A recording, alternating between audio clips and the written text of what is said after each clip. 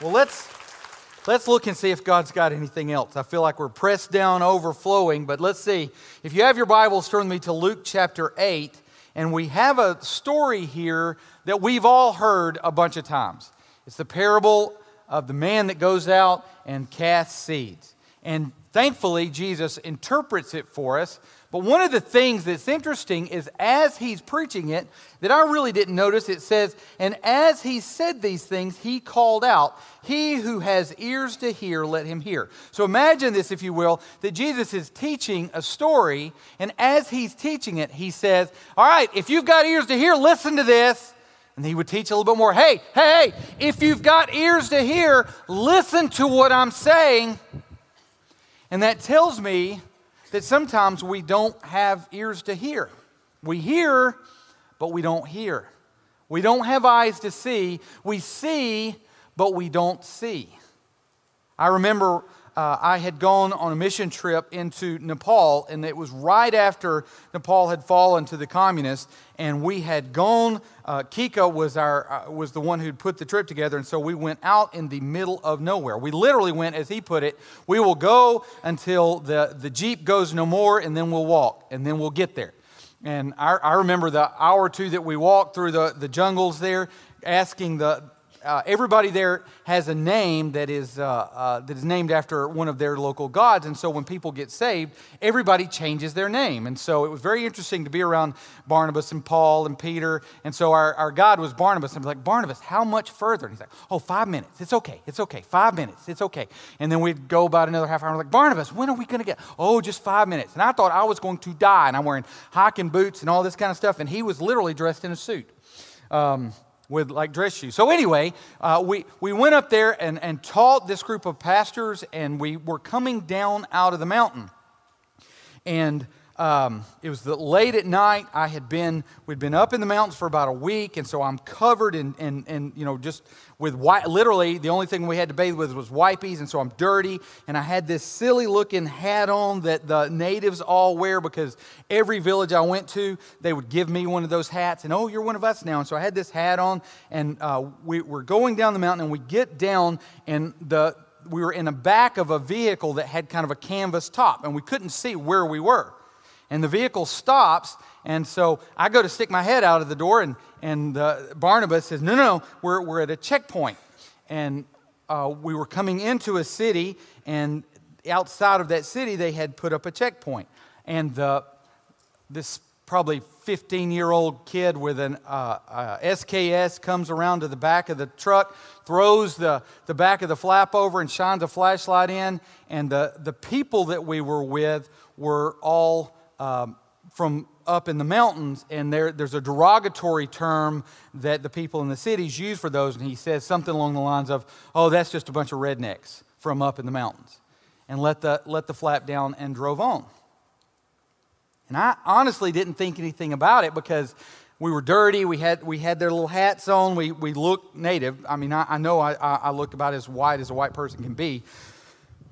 I was with Patrick at a church a few weeks later. We were sharing about our trip, and he starts telling that story, and tears filled his eyes, and he said, God blinded the eyes of that guard, and how if that little guard had caught him 2 Americans, it'd make him a colonel. It would have made his world. And I thought at the time, I just missed a miracle.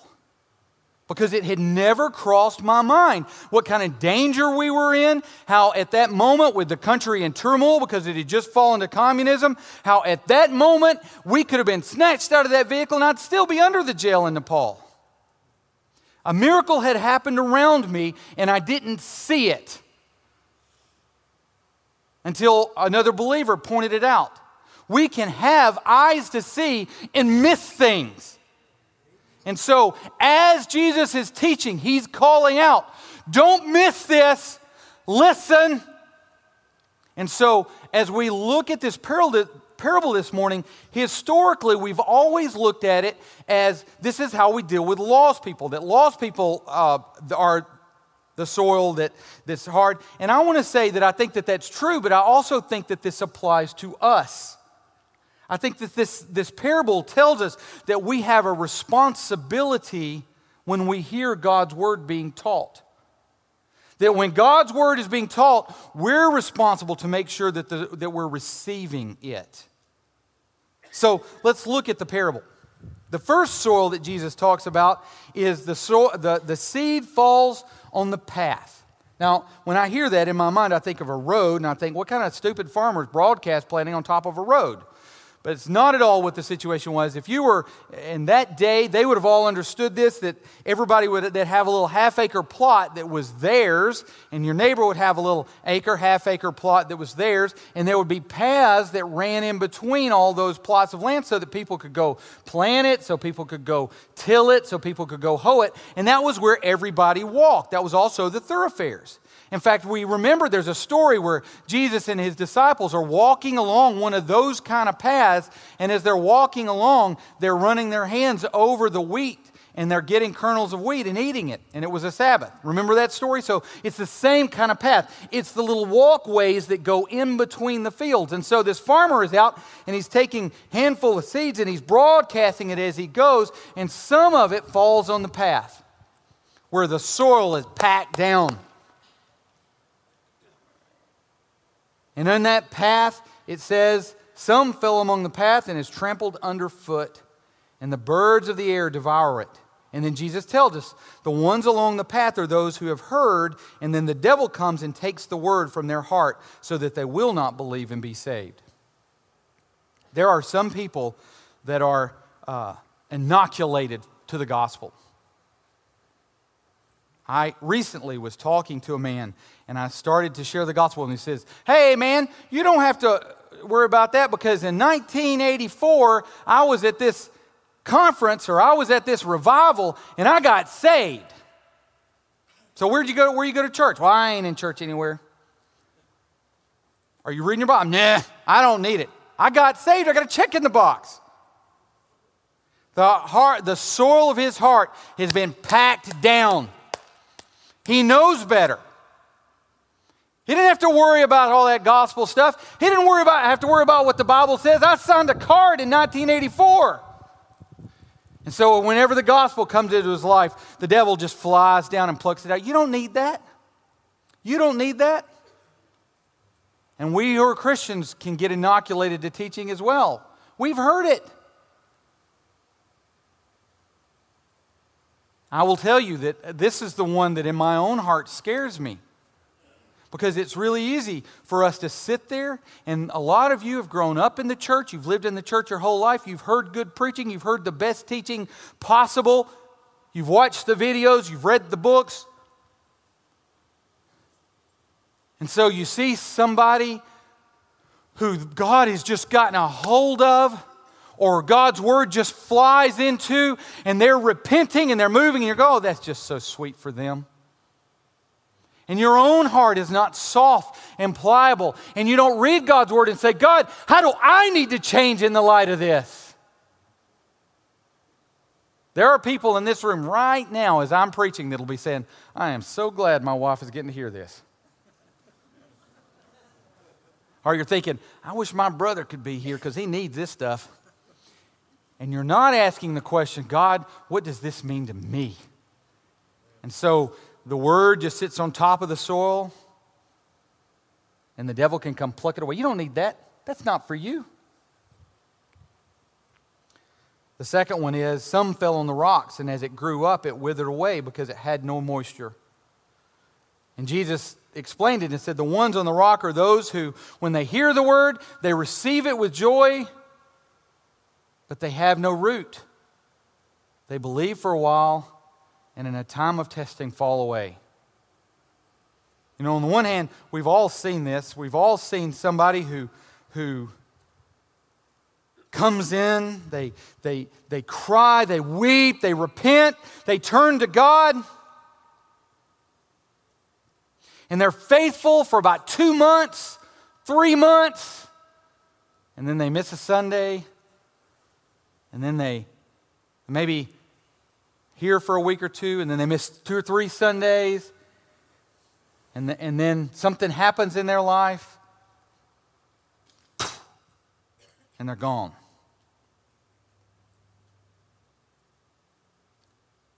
Those people are those people who, when trials come into their life, there was no root. It didn't go down and absorb the moisture. In fact, if you've ever in the spring planted grass seeds, those that get there in the one place where you don't want it to grow, in the cracks in the concrete, man, they'll just spring up. But then when it gets late summer and the sun's hitting it, because there's no root underneath, they just wither and die. So as we look at our own heart, let's think about this. First of all, we can create this by saying this. You know what? God has a wonderful plan for your life. If you get saved, everything's going to be great. Everything's going to be awesome. Your marriage is in trouble, get saved, God will fix it. You're an alcoholic, get saved and God will fix it. You're on drugs, get saved and God will fix it. And we act like the moment that we get saved, all of our troubles go away. That if we're in Christ, our car's going to crank every time. Our hair's going to have lots of bounce. We're going to be looking good. We're going to get a good tan. And is that really how the Christian walk works?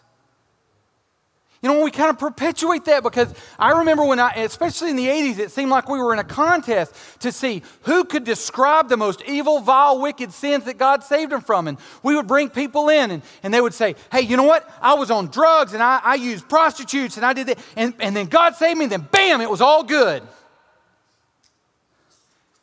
And there are people that are sitting in the audience who are like, wow, I got saved and I still have to fight those temptations. I got saved. And there's some mornings I get up and all I want is a drink.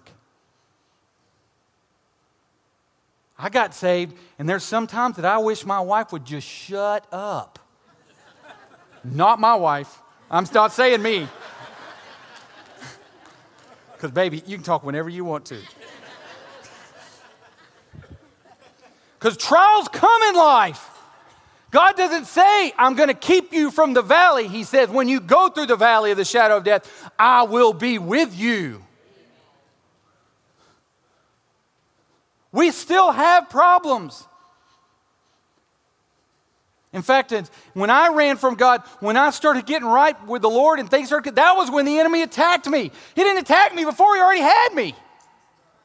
It was as things were coming together and I'm saying, God, you can have my life. Please don't let me have thrown things away, that everything fell apart.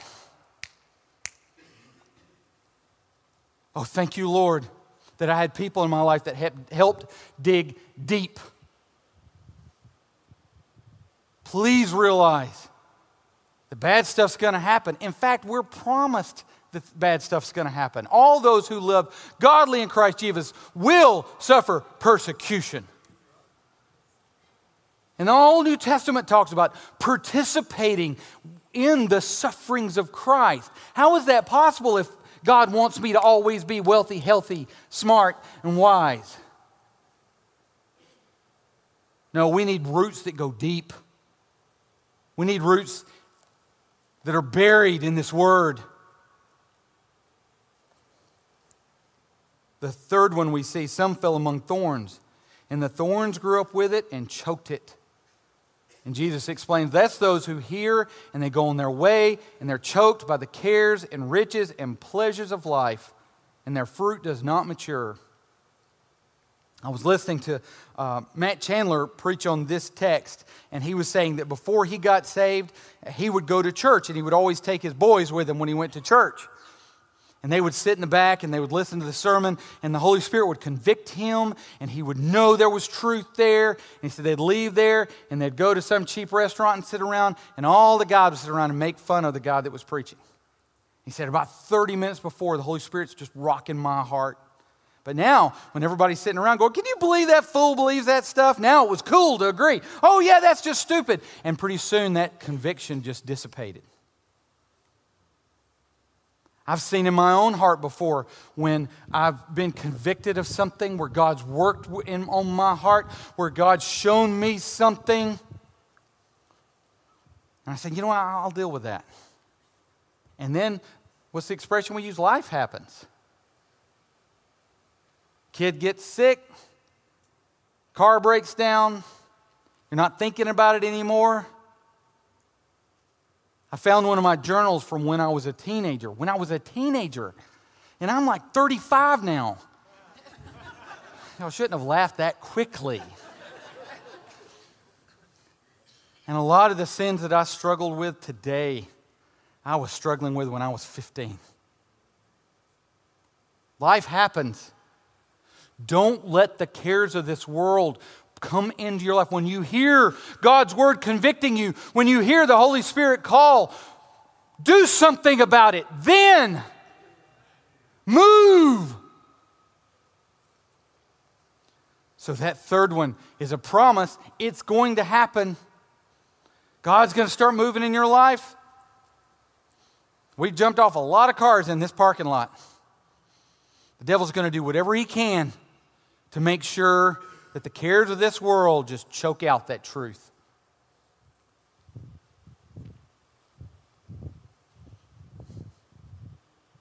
The final one we see is some fell onto good soil and grew and yielded 100-fold. And Jesus said, as for that in the good soil, they are those who, hearing the word, hold it fast in an honest and good heart and bear fruit with patience.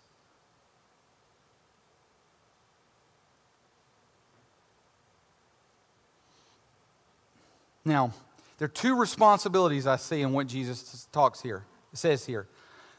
There's the responsibility of the sower and there's the responsibility of the hearer. So let me talk first about the responsibility of the sower. That's not just me, by the way. This morning, I'm sowing seed. That's what I'm doing. I'm walking around here. I'm broadcasting. Some of you are going to get this. Some of you aren't. That's just what I'm doing. That's how God has chosen. Faith comes by hearing, hearing by the word of God, and God has chosen through the foolishness of preaching to get his word out there. And so I'm sowing. I'm sitting here sowing. And so I've got a responsibility. In the front of my Bible, I've written in big bold letters, preach the word. I took a piece of paper and typed it up and put it on the front of this pulpit. Preach the word. I want to remind myself that the Bible tells me that God's word will not return void. It doesn't say a word about Tom's word. And so one of the things Jesus said when he was translating or telling us what this parable meant, he said, the seed is the word of God.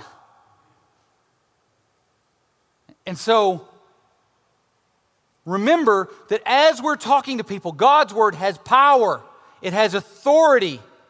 Now, lest you think that I'm the only sower, in Acts chapter 4, we read this. Now, those who were scattered, men, women, everybody that was under persecution, in Acts chapter 8, verse 4, it says, now those who were scattered went about preaching the word. In fact, one of the best descriptions I've ever heard of this, the way this is structured in the Greek, is gospel gossip. That whenever they were in stores, whenever they were around other people, anytime they could control the conversation, they're talking about Jesus. They're turning the conversation toward Jesus. They're applying it. They're putting truth out there. Hey, you know what? And what that's telling me is that when we do that, we need to focus on the fact of the Word. I may have shared with you that when we lived in Turkey, I went with one of the preachers to witness with somebody, and we were sitting there, and I was struggling in Turkish, but I kept saying, I believe that, I believe that, I believe that. He's telling me what Islam teaches, and I'm saying, well, I believe that Jesus is this, or I believe, and we got in the car, and Orhan turned to me and said, hey, brother, I love you, but nobody cares what you believe. You could have said the exact same thing, but said, God's word says, and had a lot more impact. And so one of the responsibilities of the sower is that we need to be in God's word. We need to be immersed in God's word so that if somebody comes up to you and has a question, you know what God's word says about it. And as you tell people that you're a Christian, as you get a reputation for being a Christian, people are going to watch you. They're going to be looking, and they're going to ask you questions. Sometimes it's just like what happened to Jesus. They're just attempts to trip you up. But sometimes it's a sincere heart that's seeking for the truth. You got to be ready at those points. That is not the time to go, give me a sec, let me call my preacher. Hey, man, what do I do here? So we need to know God's word. We need to be prepared for God's word. In 2 Timothy 4, it says, I charge you in the presence of the living God and of Christ Jesus, who is to judge the living and dead by his appearance in his kingdom. Preach the word. Be ready in season and out of season. Reprove, rebuke, and exhort with complete patience in teaching. And then there's the work of the hearer. Remember in verse 8 where Jesus is saying, he who has ears to hear, let him hear. Now, as Jesus finished this up and he said, some fell in the good soil and grew and yielded 100-fold, I think about that and I think that I want that to be me. I want to be that guy that's bearing fruit 100-fold. I want to do that, God. Can I do that for you? And he tells us how. He says, as for that in the good soil, they are those who, hearing the word, hold it fast. The difference between the other three soils and the good soil, one of them is that we hear the word and we grab it. Oh God, put this onto my heart. Teach me from this. Apply this. How does my life need to change in the light of this scripture? They hold to it with a sincere heart. They cling to it like to a lifeline. We need to have that kind of a heart. And an honest and good heart. I think that honest heart is a big part too, because sometimes people listen to preaching like I'm doing here, or when somebody's sharing the gospel and it's not honest. They're trying to pick it apart. They're looking for something that's wrong. And so we listen to God's word being preached. We read God's word. We study God's word in such a fashion that is honest and sincere. It says, this is really where I am. And the final thing I see is that they bear fruit, it says, with patience. Again, going back to what we've seen and what we talked about is how often have we had somebody that got up and said, you know what, I struggled with this all my life, and then I got saved, and then bam, I didn't struggle with it anymore. And what Jesus says here is that they bear fruit not immediately, not without any help, but with patience. And you know what that patience implies? Is that sometimes we're going to mess it up. Adrian Rogers says, Christians are the only military force in the world that shoot their own wounded. That if somebody fails and they falter in Christ, we cut them off. You're done. And we need to realize, I wish, and I can't speak for any of you, I wish in my own heart that my Christian walk went from down here, I'm a reprobate, up here, I'm Christ-like, and it's a straight line. I'm getting more and more and more and more and more like Jesus every day. That's how it's supposed to be, right? But isn't our Christian walk really like this? That some days you wake up in the morning and you're like, yeah, Satan, bring it. Come on. That's all you got? Woo! I'm going to put some Christian tunes on in the car. I got this one. And you're ready to rock and roll. And that day, you're all about it, man. You're sitting around the break room and somebody comes by and says, man, the whole world's going to hell in a handbasket. I don't know what's going on. You're like, I got this one. Yes, let me tell you. I can't say hell, can I? If I keep the hell in a handbasket, is that okay since it's an expression? Okay, I'm getting some nodded head. Good, good. Okay, so somebody says something and you're like, yeah, I know exactly what the Bible says about that. I know how to deal with that. And that day, man, you were on fire. Your kids, you come in, they're like, I made a C, Dad, I'm so sorry. And you're like, I love you, child. Come here, let me get you. And you know what? Jesus loves you too. And you're just on it that day. And then the very next morning you wake up. Like, who are all you people and why are you in my house? You get in the car and turn the radio on, and some Christian song comes in, and you're like, whatever, man. I'm listening to 93.1. Give me some ZZ Top. Because I got to feel good about life. Every girl's crazy about a sharp-dressed man. And your kid comes in, and they broke the window, and you're like, what kind of idiot are you? How many times have I told you not to play with that stupid ball in that stupid yard? No ball for anybody ever.